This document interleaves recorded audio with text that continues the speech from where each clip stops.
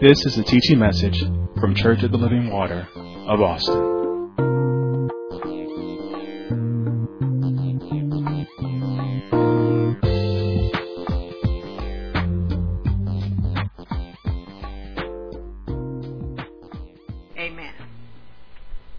Amen. So tonight we're starting the third lesson in the series that I'm teaching here.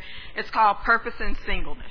And last week I was telling you, if you want to put a little subtitle, you don't have to, but the focus of last week's lesson and this week's lesson is maximizing the state that I'm in. So let's go ahead and, if you will, go over to 1 Corinthians chapter 7. This is kind of where we're our foundational scripture here. 1 Corinthians chapter 7. The last couple of weeks I've read verses 25 through 38. Tonight I'm just going to read verses 25 through 31. So tonight we're going to do a little review and then we're going to get into the new information because I have a lot of stuff that I want to cover tonight. So 1 Corinthians chapter 7, we're going to read verses 25 through 31. And it says, "Now concerning virgins, I have no commandment of the Lord, yet I give my judgment as one that hath obtained mercy of the Lord to be faithful. I suppose, therefore, that this is good for the present distress. I say that it is good for a man to be so. Art thou bound unto a wife? Seek not to be loosed. Art thou loosed from a wife? Seek not a wife. But, and if thou marry, thou hast not sinned. And if a virgin marry, she hath not sinned. Nevertheless, such shall have trouble in the flesh, but I spare you. But this I say, brethren, the time is short. It remaineth that both that they have wives be as though they had none, and though that weep as though they wept not, and they that rejoice as though they rejoice not, and they that buy as though they possess not, and they that use this world as not abusing it. For the fashion of this world passeth away." Actually, let's go to 32. "But I would have you without carefulness. He that is unmarried careth for the things of the Lord for the things that belong to the Lord, how he may please the Lord." So what we're talking about here, we're talking about purpose in singleness. So if this is the first time you're hearing this, just because if you're married, you can still listen to this. This word will help no matter what situation you're in, whatever state you're in, whether you're married, single, or whatever. What I was reading there is basically what Paul is saying in the Church of Corinth. He's saying, okay, at this present time, if you're married, stay married. If you're not married, don't look to be married. But if you want to get married, it's not wrong. It's not wrong to be married. It's not wrong to be single. There's nothing wrong with either one of those. It's fine. So single or married, doesn't matter what state that you're in. The goal is focused ministry. That is focused service to God. And the important thing is that you complete the assignment that God gave you. It's not marriage, single, married, whatever you want to call it. Those things will happen. If you get married, that's fine. If you don't get married, that's fine too. But the thing you have to focus on is serving God, completing the assignment that He gave you. And we said that every person starts off single. Nobody's born married.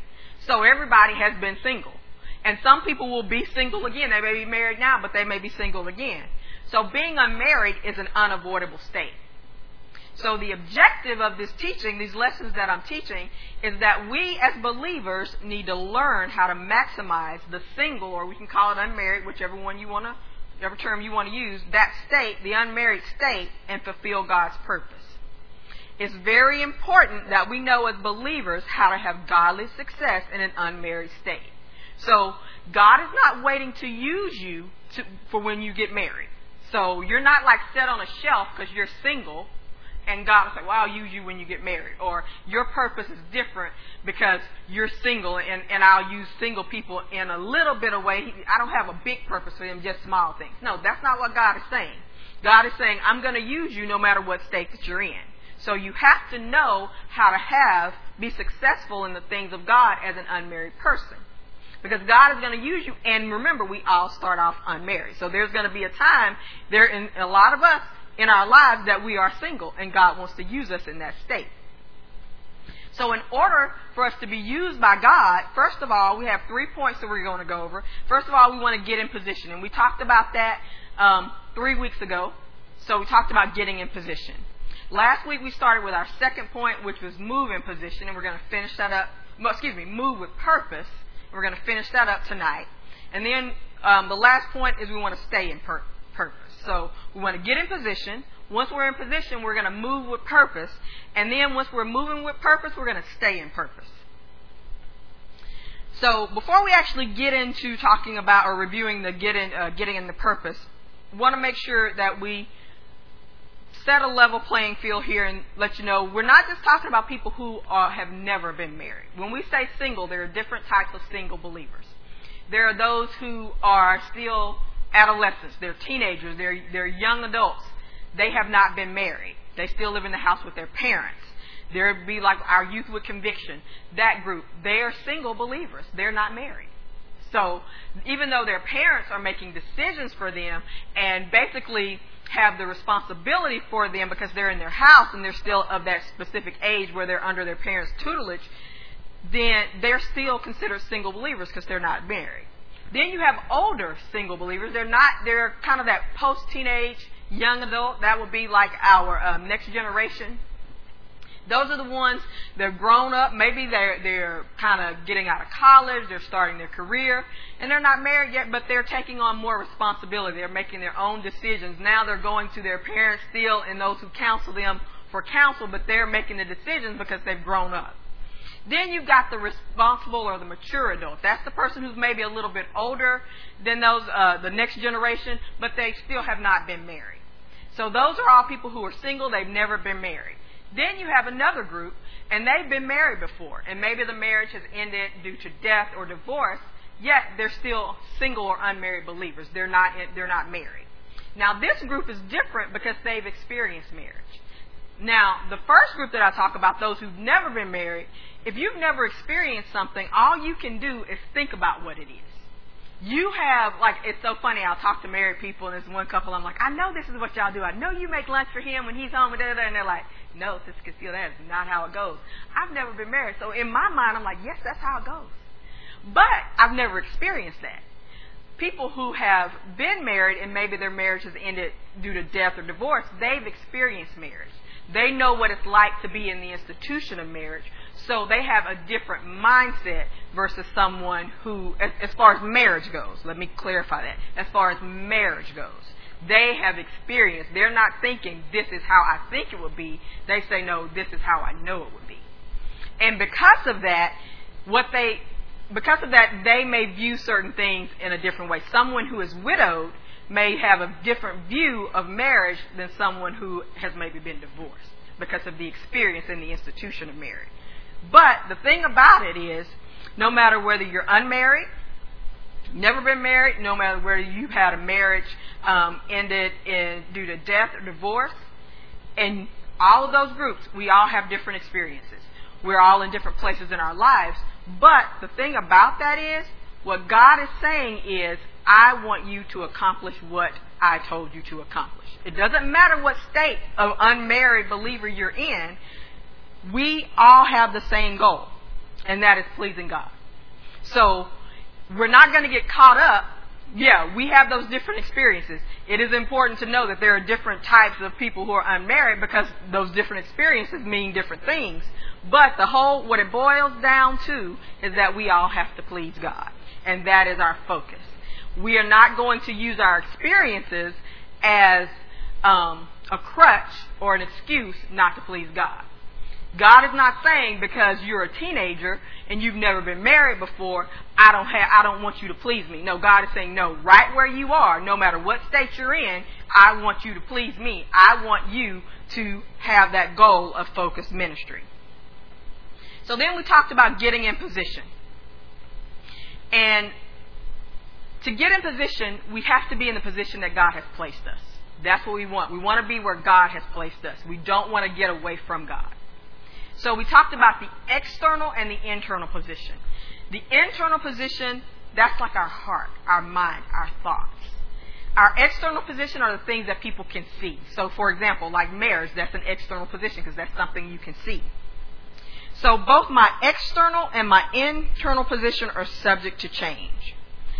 In order to be used by God, my internal position must be in alignment with Him, even if my external position never changes. What that means is I have to align my thoughts, my heart, my will, and my desires to the purpose of God. And it doesn't matter if the things around me change or not, I still have to stay in alignment with God. And we looked over in Romans chapter 5 when we talked about God's perspective of the unmarried believer. We're not going to go there, but what we were talking about is that God didn't, when He saves us, guess what? I was thinking about this. He saves each and every individual. So when you go to God, salvation is for a single believer. So you don't get to, a married woman doesn't get to say, I want to be saved and I want salvation for me and my husband. No. The believer, you are saved as a one person, as an individual. When God brought you in and put you into position into His family through Jesus Christ, that is the position that He gave you. Now, your external state may change. You may get married, you may not get married. But what God is saying is you're still a member of this body. You are still a member, and there are still things that I want you to do. Now, I've brought you in. So God brought us in. We were outside. Sin pushed us out. Through Jesus Christ, God brought us back in. And so what He's saying is, now that you're in, I've done all that for you to get you in. I'm going to keep you in. So we don't have to get worried about the things that are going on with our life, because God is going to keep us. There's nothing in your life that you've done, that you are doing, that you're thinking or feeling that's hidden from God. God loves you. Through all of this, God loves you. He still wants you, and He still made a way for you to come back to Him. So, listen, don't get caught up in, things happen and you start thinking crazy thoughts, or maybe you do something you're not supposed to do and you think, oh no, God is done with me. He doesn't, I'm worthless. No, God's not saying that. God's like, look, I've made a way for you to come back to me. I still have purpose in mind. I still have purpose for you. Now, what I want to make clear is, what God is not doing is God is not excusing your sin or putting up with your sin. So now, if you've gone out and you've done something against the will of God, or you're living against the will of God, He still wants you, but what He's doing for you now is He's saying, I'm giving you an opportunity to repent. Turn away from that sin and come to me. There's still a place for you once you repent. God is not excusing your sin in any way. He is not saying come to me and I will excuse that sin. I'll write you a little letter and say, oh, you get a special place. You can still be in sin. That's not what God is saying. What He is saying is, repent, come to me, and we'll work things out. So just remember, don't get bogged down in thinking that you're not valuable to God, because you are. God's not ignoring your experiences, and neither should you. So when I was talking about the different types of unmarried believers, all of those groups had different experiences. And the experiences that we've had in our lives, they're real. They've shaped us. They've made us maybe think certain ways, maybe do things a certain way. And they are real. And God's not ignoring that. And He's saying neither should you. Those experiences, God may take those experiences that you've had that you may think were the worst things that happened in your life, heal you from them, and then help you and show you how to be a blessing to somebody else because of those experiences. So what God is saying, no, I'm not saying sweep that under the rug and don't ever talk about it. Don't ever act like it never happened. That's not what God is saying. He knows it happened. If you're not healed from it, He wants to heal you. He wants to make you whole, and He wants you to be useful in His kingdom. So, as God has already given us a position, we have to stay in that position. A lot of times, what we think of ourselves makes us not stay in that position, makes us not do what God has called us to do. Because we think that there's something in and of ourselves that we actually can do. There's some strength we have in and of ourselves, and if we can't muster up that strength, we think we can't do it. But no, it's the strength of God. It's Him positioning you. It's Him strengthening you that allows you to accomplish what He wants you to accomplish. So we looked over in Romans chapter 12, and we talked about verses 1 through 5, and we talked about everybody being a member of the body. God places us in the body. We're all members of the body, and we're not actually going to read that. And no matter what your marital state is, you're placed in the body. There's a purpose for you in the body. There's something that you're supposed to be doing. So every member of the body has work to do right now. Not when you get in a different state, but where you are now. So we can't let the wrong mindset keep us from doing the will of God. And that's the work of the ministry. When we're not doing the work of the ministry, we're out of position. And we have to get in position. So we have to get in the position that God has called us to be in. So that is getting in position. Last week we started the second point, which is move with purpose. So let's go ahead and we're going to review this. But I do want to read Matthew chapter 6. So if you will, flip over to Matthew chapter 6. We're going to start off in verse 19.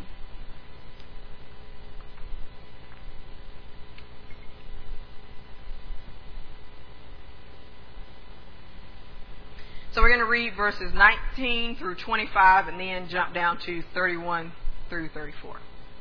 So Matthew chapter 6, starting at verse 19. It says, "Lay not up for yourselves treasures upon earth, where moth and rust doth corrupt, and where thieves break through and steal. But lay up for yourselves treasures in heaven, where neither moth nor rust doth corrupt, and where thieves do not break through nor steal. For where your treasure is, there will your heart be also. The light of the body is the eye. If therefore thine eye be single, thy whole body shall be full of light. But if thine eye be evil, thy whole body shall be full of darkness. If therefore the light that is in thee be darkness, how great is that darkness? No man can serve two masters, for either he will hate the one and love the other, or else he will hold to the one and despise the other. Ye cannot serve God and mammon. Therefore I say unto you, take no thought for your life, what ye shall eat, or what ye shall drink, nor yet for your body, for what ye shall put on. Is not the life more than meat, and the body more than raiment?" Now skip down to verse 31. "Therefore take no thought, saying, what shall we eat, or what shall we drink, or wherewithal shall we be clothed? For after all these things do the Gentiles seek. For your heavenly Father knoweth that ye have need of all these things. But seek ye first the kingdom of God and his righteousness, and all these things shall be added unto you. Take therefore no thought for the morrow, for the morrow shall take thought for the things of itself. Sufficient unto the day is the evil thereof." So we were looking at this, and we were talking about our focus and our treasure. So in the verse it was talking about treasures. It says, "Lay up your treasures in heaven." And what is treasure? Well, that's what's important. That's what you trust in, and that what you consider valuable. So wherever your treasure is, that's where your focus is going to be. And your focus is your center of interest or activity. It's the center of attention. It's what you concentrate on. So if your treasure are here on earth, then you're concentrating and focusing on earthly things. If your treasure's in heaven, then you're concentrating on heavenly things. And we looked at it, and we talked about in verse 22 how in the Jewish culture they thought the eyes, what they said about the eyes was that was the window into your soul. So as the light came in, the light would come in through your eyes, and basically what it's saying, it lights up everything. So that's the window to your soul. And what that does, it determines who you are. So as the light come in, it would produce the desires, and the desires produce the actions in your life. So what it's saying is, if your focus, if your center of interest and activity is single, and that single is being singularly on God, singularly on his purpose, then your whole body's full of light. But if your focus is not on God, then guess what? Your whole body is full of darkness. And it talked about in verse 24 that you can't have two masters. A master is supreme in authority. It's the ultimate authority. So just the word ultimate knows that there can't be more than one. Supreme can't be more than one. We cannot have two masters. Either you're going to hold to one and push the other away, or you're going to love one and hate the other. So God should be our only focus, and as we follow Him, He's going to provide all the things that concern you. And as you follow Him and you focus Him, the light, He is light. So as you focus on Him, that light is going to shine into you, and you will be able to see, and you'll have a perspective, and you'll know how to order your life because you're focused on Him. Then when we skip down to verse 33, it says, "But seek ye first the kingdom of God and His righteousness." So what does that mean, to seek the kingdom of God and His righteousness? What that is we're seeking the character and the attitude of God, His way of doing and being right. We're not looking for anything else. We're not looking for this world standard. We're not going to take a standard for ourselves and kind of make our own, kind of hodgepodge, take a little bit of God, take a little bit of the world, and make our own. No, we're going to focus on His character and His attitude. And then we saw a lot of times in there it says, take no thought. So take no thought, what that is that's translated from the Greek, means to be drawn in different directions. So what it's saying is, don't be drawn in different directions by all these things that are coming up in your life. Things are going to come up. You got to eat. You got to have clothes. There are things that are going to happen that you will have to give maybe a little attention to, but don't be drawn in the direction of those things. So if you think about it, let's think about focusing. So when we focus, if you were to look like I'm looking straight ahead at some double doors. So I'm looking straight ahead. When I change my focus, now I'm drawn in a different direction. Now I'm looking in a different direction. What I see is totally different. I can still see those double doors in the peripheral vision, but it's not my focus. So I may miss something over there because I'm focused in the wrong direction. So what I don't need to do is I don't need to take thought of what's going on beside me. Yes, I notice it because I can see it, but I need to keep my focus. Now, when I take thought and let my eyes wander, or my focus, my mindset, my heart wander away from God, that's when I become distracted. Distraction is the process of diverting the attention of an individual or group from a desired area of focus and thereby blocking or diminishing the reception of desired information. And we're still reviewing, so I'm still going over this kind of quickly.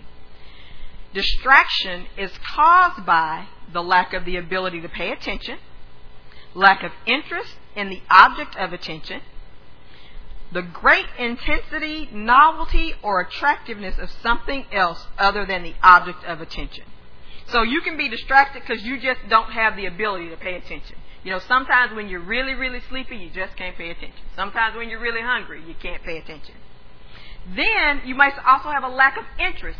Whatever you're supposed to be focusing on just may not be interesting to you. Like I go back to like school. I did not like math. I could not focus on it. I didn't like it. So I was distracted because I wasn't interested in it. And then the third one is a great intensity or novelty or attractiveness of something else.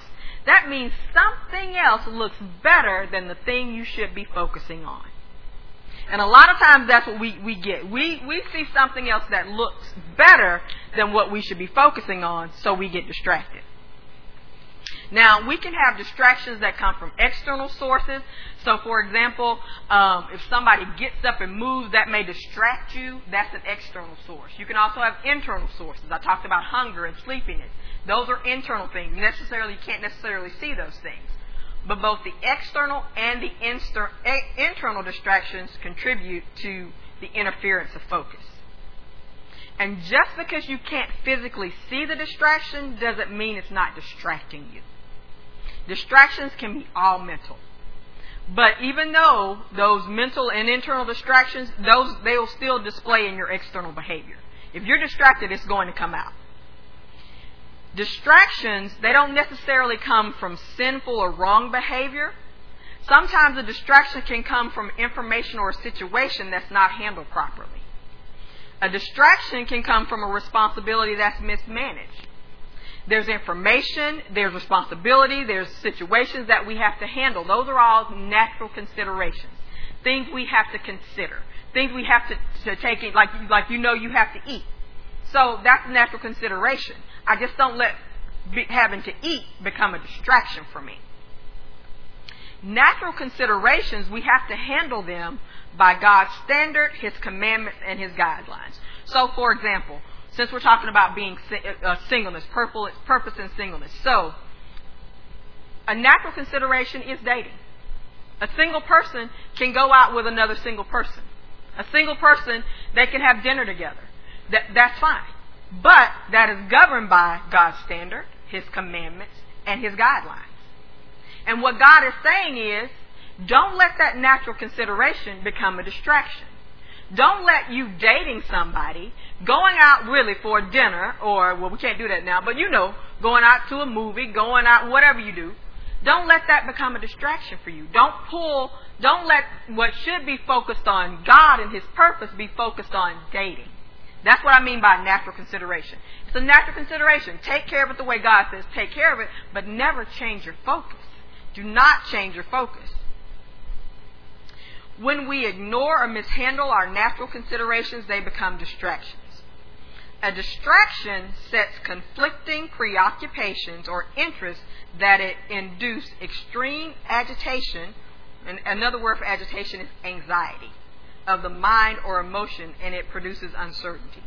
So when you're distracted, you've got conflicting things going on in your mind, and it's producing anxiety, and it's causing you to be uncertain. So, and that happens because distraction takes our focus off what is important and places it on something else. The distraction, it changes our focus from what it should be to something else. And when that happens, so think about it, I'm looking straight ahead at these double doors. When I turn, now I'm looking somewhere else. Now, even though I could see this room before, the perspective is changed. So it is skewing what I'm seeing. So before, what seemed to be just to the left of me is now extreme left. And what used to be extreme right is right near me. So that's what distraction does. You still see certain things, but it all looks different. So now, the way things should be, your perspective or your perception of things is off. So what happens is when you're distracted and your perception is off, that's how you can believe that God's forgotten you, or that your circumstances are bigger than God, because your focus is off. Your focus is somewhere else, and God is saying, no, look at me, and you're turned in a different direction, and now you're like, well, God, I can't see you. I can only see you in the corner of my eye. And God said, no, I'm much bigger than that. You just need to turn to the right direction. So how do you know when you're distracted? And this is interesting. So I said this last week, I'm distracted when I'm not focused on the kingdom of God and His righteousness. And it was like, well, you just said what you just... Yes, but thing about it is, usually you don't know when you're distracted. Something has to come in and basically tell you that you're distracted. Something has to interrupt the distraction. Something has to come in and say, hey, you're distracted.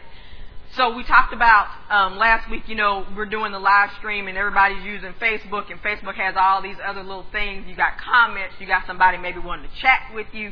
You're using some device, so you could always send an email, you could send a text. All those are distractions. Now that I brought it up, now that distraction has been interrupted.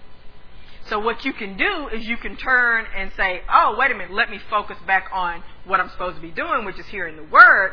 Or you can keep going in that same direction with the distraction you were going with. Or you know what, you can even do another distraction. You can say, well, now since I'm distracted, I might as well go ahead and cook dinner or wash those dishes. So you don't necessarily know you're distracted. Somebody has to call that distraction out for you. And then you have to choose to stop being distracted and refocus. Distracted people become discontent. So what is discontent? Discontent is a dissatisfaction with one's circumstances. It's a restless aspiration for improvement. Discontent means what I have or what I am is not good enough. The bad thing about discontentment, it can lead to desperation. Desperation is a state of despair, typically one that results in rash or extreme behavior. It's a great need, or what you consider a great need, that can make you act irrationally. Desperation can cause you to compromise. And I was thinking about this, and I was thinking, just this the whole stereotypical thing. The desperate woman who wants to get married. So she loses her focus. She's no longer focused on God. She's focused on getting married. Her biological clock is ticking, or whatever reason she wants to get married. There's a lot of reasons. So now she's losing her focus. She's discontent. So now she says, well, I got to change my situation. I've got to get married. Now I'm discontent. My focus is not God. My perspective is skewed. So I'll go out and I'm desperate. So I will go out and I will date and I will marry someone who is not who I'm supposed to marry. They're not what God has said. They're not a godly man. But remember, now their perspective is skewed, is pulled away. So when I'm focused on God, now while that woman was focused on God, she could spot that ungodly man. She could spot that man who maybe he was godly, but maybe he just wasn't ready for marriage. She could spot those things because her focus was God, and God would say, okay, I want you to see this and this. But when she turned, now God is only has her peripheral. And she can't see everything he's showing her because she's looking over here towards marriage, which he's saying, no, I need you to focus on me. So that's how it goes. So first of all, I lose my focus. Then it's discontentment. That discontentment leads to desperation. Now I compromise, and now I got myself in a situation that God said, had you just focused on me, you would have been in a different place. So what do we do? What do we need so that we don't get to this desperate situation? We have to be content. So this is kind of where we kind of ended off last week. So contentment. Contentment is internal satisfaction which does not demand changes in external circumstances. It is an inner sufficiency that keeps me at peace despite outward circumstances. When I'm content, I'm not driven by a desire to get the things that I want. My greatest aim is to please God. Go over to Philippians chapter 4. And I was looking at this and just thinking about the goodness of God. I'm trying to think. I think I got this assignment like last year, and I'm trying to think. I did the notes. I'm thinking maybe in February, and I think about the time that we're in right now, and how good God is. God's word is across the board. He knows what we need. So let's go over to Philippians chapter 4. We're going to talk about contentment. Philippians chapter 4, going to look at verses 11 through 13. So verse 11 says, not that I speak in respect of want, for I have learned in whatsoever state I am, therewith to be content. I know both how to be abased, and I know how to abound. Everywhere and in all things I am instructed, both to be full and to be hungry, both to abound and to suffer need. I can do all things through Christ which strengtheneth me. So Paul here is saying, he said, I know how to be content. So contentment is divinely bestowed sufficiency, whatever the circumstances. And the big word there is divinely bestowed. Christ is the source of my contentment. If Christ is not the source of your contentment, you're not content. Contentment is the freedom from reliance upon other people or things. It doesn't matter what else is going on. It doesn't matter what everybody else is doing. Because contentment is the freedom from reliance upon other people or things. It's the satisfaction of one's needs. So my needs are satisfied through Christ. Contentment, and this is what I want people to understand. Contentment is not a lack of desiring or wanting something. It has nothing to do. You can desire an ice cream cone. You can desire to get married. It's not the lack of that desire or that want, but it's the control of one's desires. It's not allowing your desires to control you.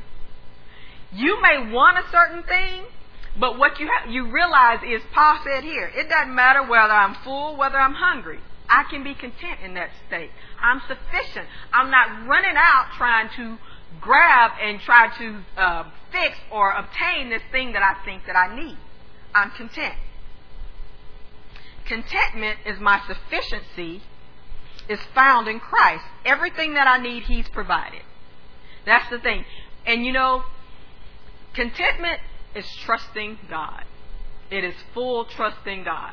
Whatever I need, if God doesn't have it, then I don't need it. If God's saying no, then I don't need it. That is what contentment is. It's not, like I said, it's not wanting things. You will want things. You will desire things. But in contentment, you're going to live and please. Your aim is going to still be to please God, and you're going to keep going whether you get that thing or not. And the thing about it is, verse 13 says, I can do all things through Christ which strengtheneth me. You know, we hear people say that a whole lot. The time you should say it is when you're being content. I can live in this situation that I'm in because Christ strengthens me. You know, people, I'm doing this and I'm doing that. I can do all things through Christ who strengthens me. But what you have to remember, what he's saying is, no matter what state I'm in, I am strengthened through Christ, so I can continue and I can do those things that God has called me to do. Getting the thing you want is not going to make you content. Contentment is not getting something you want satisfied. That's it. Because, okay, we'll go back to the ice cream cone. So if I get an ice cream cone after I get off the podium, tomorrow I'm going to want another ice cream cone. And then, you know what? Friday I'm probably going to want 2 because the first 2 were so good. I might as well double it up. So that's not, getting the thing you want is not going to make you content. Because once you get the thing you want, you're going to want something else. You're going to say, maybe this would be better. Well, I thought it was going to be this way, and I thought it was going to be that way, because now you got it. Because that's not what you're trying to satisfy. What you should do is you should be content in Christ. Because that's really what's going to satisfy and fulfill you. Contentment only comes when God is the center of your attention. When He's what you concentrate on. When He's what you focus on. When you're content, it'll keep you from making the wrong decisions at the wrong time. Like that example I was giving you of the desperate person who gets married out of season, who makes the wrong decisions. When you're content, you won't do that. Because you can wait on God. You can go back to that scripture. I can do all things through Christ who strengtheneth me. I can make it through this situation. I can make it through this time. Because Christ strengthens me. Contentment will keep me from doing things based on desperation, based on competition, or peer pressure. When I'm content, and a lot of times, as single people, you're like, oh, well, why haven't you gotten married? Why haven't you done this? Well, you just might as well go and do that. No, you got to be content. You got to stay where God has placed you. You got to say, you know what? I am focused on Christ. I am focused on the kingdom of God and His righteousness.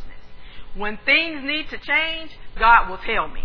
When God wants something in my state to change, then He'll let me know. He'll put those things in front of me. He'll show me how to make those decisions. I don't care what my friends are doing. I don't care how many times my family calls me, and when you go to the family reunion, you still not married? Well, what's wrong with you? I don't care if what people think and all these kind of things. I am content.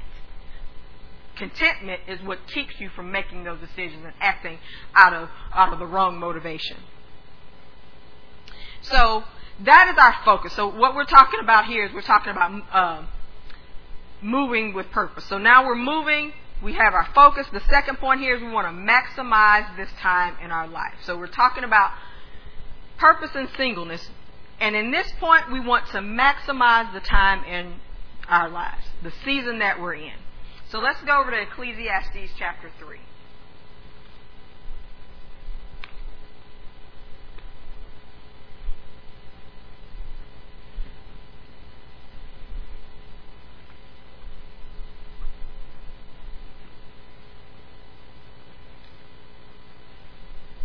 So Ecclesiastes chapter 3, we're going to read verses 1 through 8.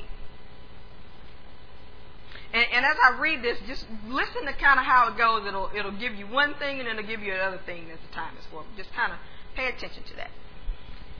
To everything there is a season and a time to every purpose under the heaven. A time to be born and a time to die. So there's a time for one thing and a time for another thing. A time to plant and a time to pluck up that which is planted. A time to kill and a time to heal. A time to break down and a time to build up. A time to weep and a time to laugh. A time to mourn and a time to dance. A time to cast away stones and a time to gather stones together. A time to embrace and a time to refrain from embracing. A time to get and a time to lose. A time to keep and a time to cast away. A time to rend and a time to sow, a time to keep silent and a time to speak, a time to love and a time to hate, a time of war and a time of peace. So we were looking at that, and it says to everything there's a season. There's a time to every purpose. And it went through, and it says, I like that one. You know, we think about it now. You know, I just think about us at Church of Living Water. We love to embrace, right? We love to hug each other, shake each other. But right now, there's a time to refrain from embracing. There will be a time where we can embrace again, but right now, this is not the season for that. So what God is saying here, He's saying there's a time for everything. Everything can't be done in every season. So we have dispensations or spans of time in our lives that are determined by God. The one thing I want to drive home is this seasons, they are not determined by us. No matter how much we want to make them determined by us, they're not. They're determined by God. And in these times, there are specific things that are more conducive to being accomplished during those seasons. So, for example, I was just talking about a time to embrace and a time to refrain from embracing. There's a time that right now it is not conducive, not good to embrace. Because they're saying, oh, no, stay away from people. But there will be a time when it's fine to do that. So, in the time that it's fine to do it, do it. When it's not time to do it, don't do it. That's what God is saying. He's saying we have to make sure that we make the most out of the season that we're in. You know, I was thinking about it, and growing up, I grew up in the country, and we would plant things, and there were certain times where you planted certain vegetables, certain fruit, and then there were certain times where you didn't plant anything, you just kind of waited. So I was thinking, you know, a farmer doesn't go out when it's raining and try to plant something, because it's not conducive to doing that. What we have to realize is this is why you have to stay focused. We have to know the season that God has put us in. We have to know the season that we're in because there's something God wants us to accomplish in this season. There are things that He wants us to get done that can be done in this season, and we've learned this. We've learned this, Church of Living Water. We've learned this, that there are certain things that have to be done in this season to set you up for the next season. And if you don't get them done in this season, so for example, let's see here. I like this one. A time to break down and a time to build up. So if you think about all the construction that's going on, a lot of times they have to break everything down before they can build it up. Now, in a construction project, if they don't break those things down and dig the earth up and do all that stuff, if that group that does not do that in a timely manner in that season that they're supposed to, because it's an appointed time, they say from this date to this date, this is when you're getting it done. When the group that comes in to build up, they can't do it. You can't do it because there's a season for that. So we have to recognize the seasons in our lives that we're supposed to do and what we're supposed to do in those seasons to be productive believers. The thing about it is you can't rush a season. You can't slow it down. You can't start it. You can't end it. Once again, that's determined by God. If you don't accomplish the things that you're supposed to accomplish in the season, you won't be ready for the next season. So just think about it. Remember, time is linear. It keeps going. So for example, I have a certain amount of time that I'm supposed to finish. I can't stop that time. Time is going to keep going. And whatever I've done in that amount of time is what I've done. And if I don't get it done, guess what? That time is over. That door is closed. So that's what God is saying. That time is over. That door is closed. So then you go to the next season and you're trying to hang on. You're like, well, God, I didn't finish. Give me a little bit more time. And God's like, no, I gave you an appointed time. So He's saying, no, you got to get that done because the next time, because next week I'm going to have a appointed time and I still have information that I have to finish. So the same thing with our lives. There are things that we're supposed to complete, things that we're supposed to set up. It may be a time to tear down some things in your life.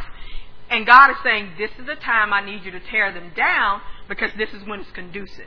Because you know when you think of tearing things down, you think of destruction, you think of pain and hurt and all those things. And God's saying, maybe that is going to come with this tearing down, but at this time, this is when I can heal you. This is when there's going to be comfort. This is when I'm putting all these things in place so that you can get that done and be ready for the next season, which is to build something up. So God is saying you have to get these things done in this appointed time. So I was thinking about an example of this. So I was thinking about the family life teachings that we've had about the purpose of the family and the role of the wife and mother, and then the role of the husband, the father. There's a specific time in your life where you're supposed to be getting the word on be a godly man and a godly woman. So, I was thinking specifically about the role of, the role of the male and the role of the female. And there are some people, like me, we heard those teachings and we're not married.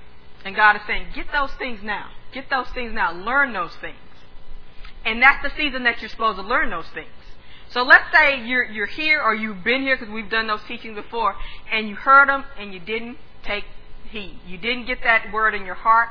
You didn't plant it in your heart, and it didn't bring forth fruit, but you went ahead and you got married. So now you're in a different season. And what should be a time to pluck up the seed that was planted, there should be some fruit that should be growing from the word that was planted in your heart. Now you're in a state of marriage, and it's time to put those things in practice, like being submitted to your husband, and you can't. And you're like, well, why are things not working? And now you're trying to run in and find all the podcasts on submission and all these different things, and God's saying, you're trying to plant when it's time to pluck up. And that's not how it can work. You can't plant it and expect the seed to grow up right away. God is saying, no, there's a season for that. So we have to make sure we do what God is saying we're supposed to do in the season that He says to do it. So we need to maximize that season. So we maximize the season that we're in. What does it mean to maximize? It means to make the best of. So make the best use of the season that you're in now. No matter what it is. No matter if it's difficult, it may be hard, it may be something that you don't want to go through. You may not like this season, but still make the best of it. Maximize the season. Time is going to continue and the seasons will change. This will not, whatever season you're in won't last forever, and it will change. So finish the work that you're supposed to do in this season, in the season that you're in. So just be content. Just trust God. Just maximize it. Your season is not the same season as somebody else's season. Now things may be like now you're like, well, we're all in this stay at home, stay safe, whatever they call it thing together. Yes, we're all in this together, but what God is saying to one person, the season that they're in, may not be the same season that you're in. So stop comparing yourself and trying to do what somebody else is doing, and do what God is telling you to do during this season. Doing things out of God's order, it only brings disappointment. When you do things out of season, you make things harder in your life. Things don't have to be that hard. When you do them out of season, they're always going to be hard. So it doesn't matter how many plans you make. If you haven't committed your actions to the Lord, they won't succeed. Go over to Proverbs chapter 16.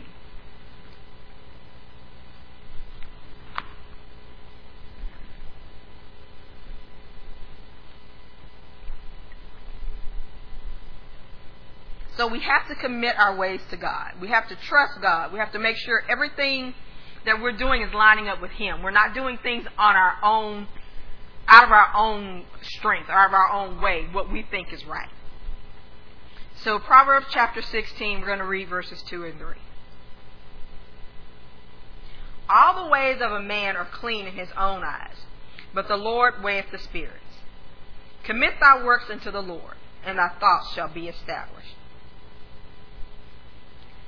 So what we have to do is we have to trust God. What we're doing, what we're talking about here, remember, is maximizing the season that we're in. We have to trust God. We have to trust His timing, but we can't trust our own counsel. That verse 2 says, all the ways of a man are clean in his own eyes, but the Lord weigheth the spirits. When you really want to do something, you can convince yourself that it's right. So we don't trust our own counsel. We trust God. We trust the counsel that He gives us. So we trust Him. We trust His timing. To maximize the season that we're in, we have to stop plotting and planning how you're going to do what you want to do and start praying. You got to start seeking God. So, you think about it. Okay, what does it mean plotting and planning? So, once again, this is about single. So, you're saying that you like, okay, God, I'm ready to get married, so I'm going to find somebody to marry, or maybe I'm dating somebody, so I'm going to figure out a way to marry this person and get them to want to marry me, and this is my plan, God. But you know what? You got all these plans, and during all that time, now, you think about it, and I know with women, when we think about that, we just, it's all the details. Men maybe, but they still spend a good amount of time thinking about it. During all that time, what you should have been doing was praying. You should have been talking to God. You know what? The thing about it is, you're thinking about those things, and what God is saying, bring those thoughts to me. Say, God, this is how I feel right now. This is what I want. Remember, God knows what you're thinking. There's no thought that you're having that He doesn't know. So He knows that you're thinking, I want to get married. Or, God, I like this person and I want them to ask me out. Whatever's going on, He sees that. So instead of sitting there plotting and planning in your own mind, talk to God about it. Keep your focus on God. Say, God, this is what I want. What should I do? And then don't sit there and say, what should I do? And then stop praying and start planning your ways. Wait on God. Truly seek God. That's what truly seek God. Say, God, and I'm just gonna tell you what I say. I say, God, this is what I do. This is what I would like. This is what I want to do. But God, first of all, I never want to do anything that pulls me away from you. Don't let me act irrationally, because I know me. So I'm like, God, show me, lead me, guide me, give me what I need to know what to do. And then you know what? When it comes back up, and that thing comes back up in my mind, I pray something similar. I just say, God, I know you heard me. I believe you heard me. You're going to keep me. You have to have that contact with God. You have to keep that focus on Him, because natural considerations are going to come up. So you've got to keep the focus on Him. That's how you can maximize the season, because you're never going to you're not going to get away from Him. So you have to make sure that you are staying with Him.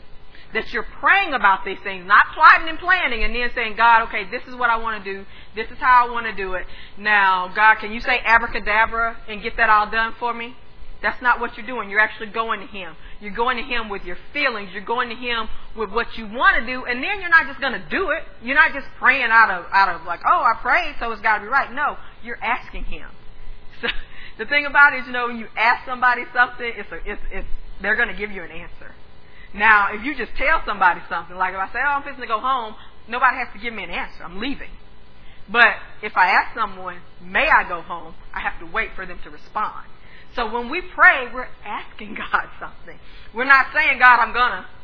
No, you're asking God and you're waiting for Him to respond.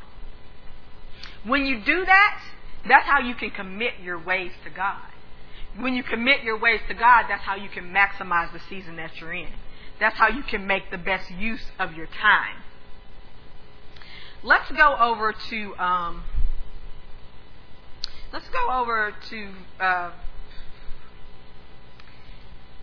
1 Corinthians chapter 7. I think I have enough time to do this. 1 Corinthians chapter 7. We're going to look at verses 32 through 35.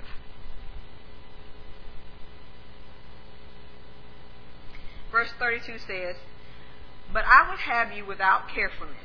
He that is unmarried care for the things that belong to God, how he may please the Lord. But he that is married care for the things of the world, how he may please his wife. There is a difference also between a wife and a virgin. The unmarried woman cared for the things of the Lord, that she may be holy both in body and in spirit. But she that is married cared for the things of the world, how she may please her husband.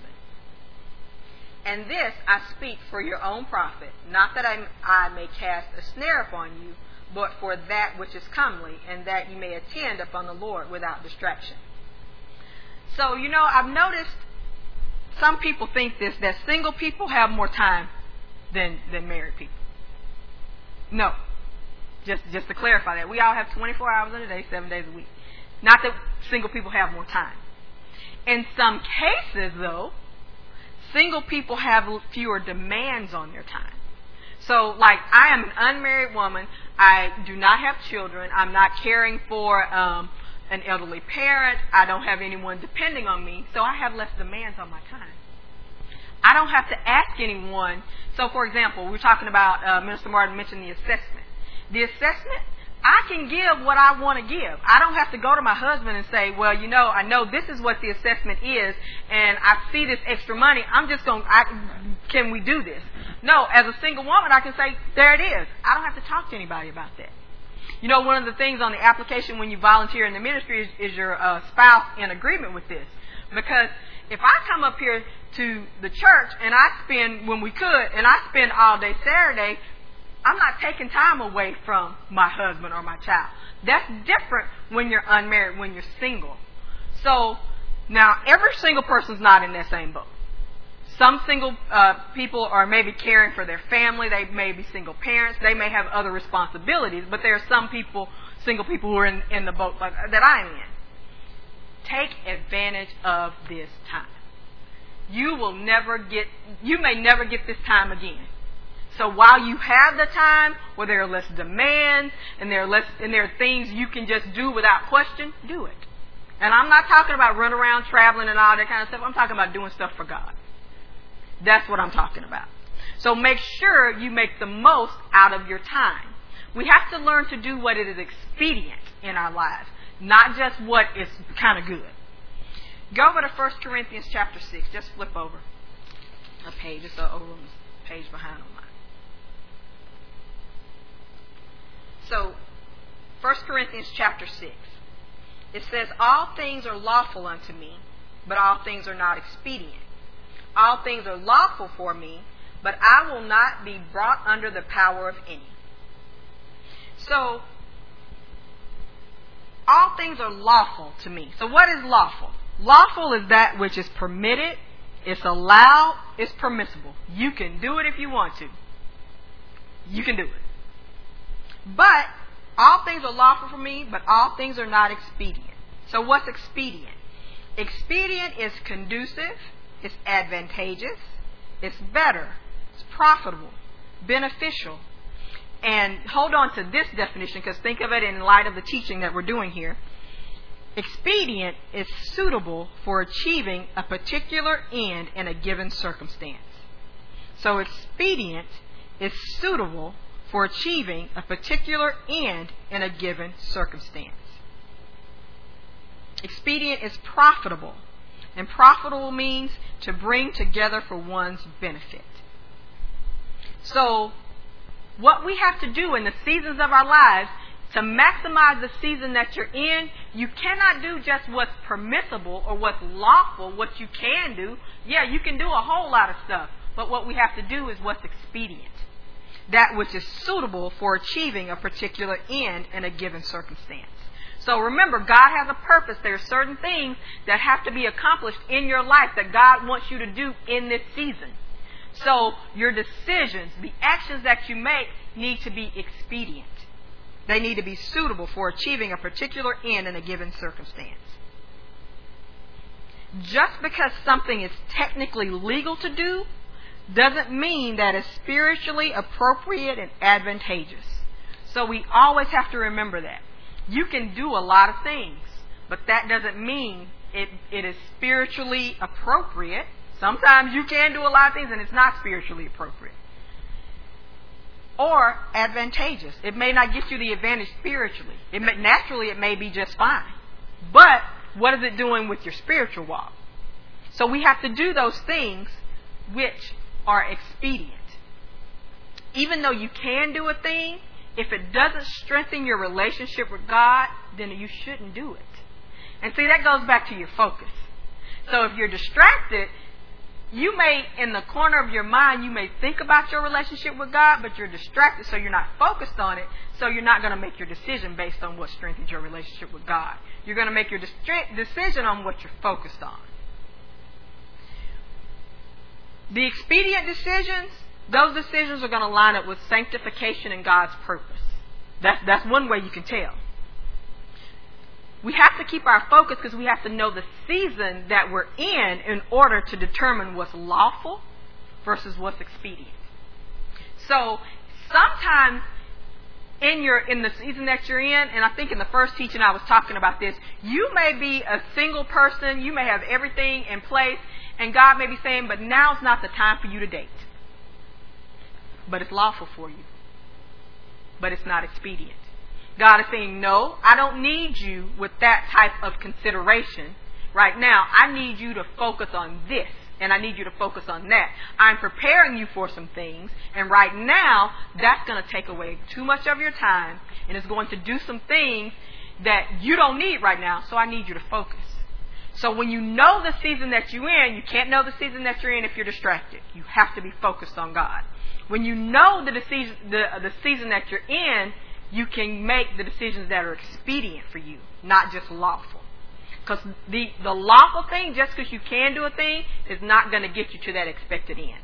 That which is expedient is going to get you where God wants you to be. It's very important, and I'm going to end with this. I cannot abuse, and what I mean by abuse means use for a purpose that it was not intended. So abuse here, what I'm saying here, is use this for a purpose that was not intended. I cannot abuse my unmarried state. There's a work that God has for me to complete, and this in every dispensation of my life. So I cannot abuse this season or this time in my life by doing something that God has not told me to do. I can't waste this time that God has given me. I can't use it carelessly. I must do what God has called me to do. I can't trust my flesh, and I can't trust my emotions. I can't trust ungodly counsel, no matter who it comes from. My trust has to be in God. I have to stay focused, and I have to maximize the season that I'm in. Amen?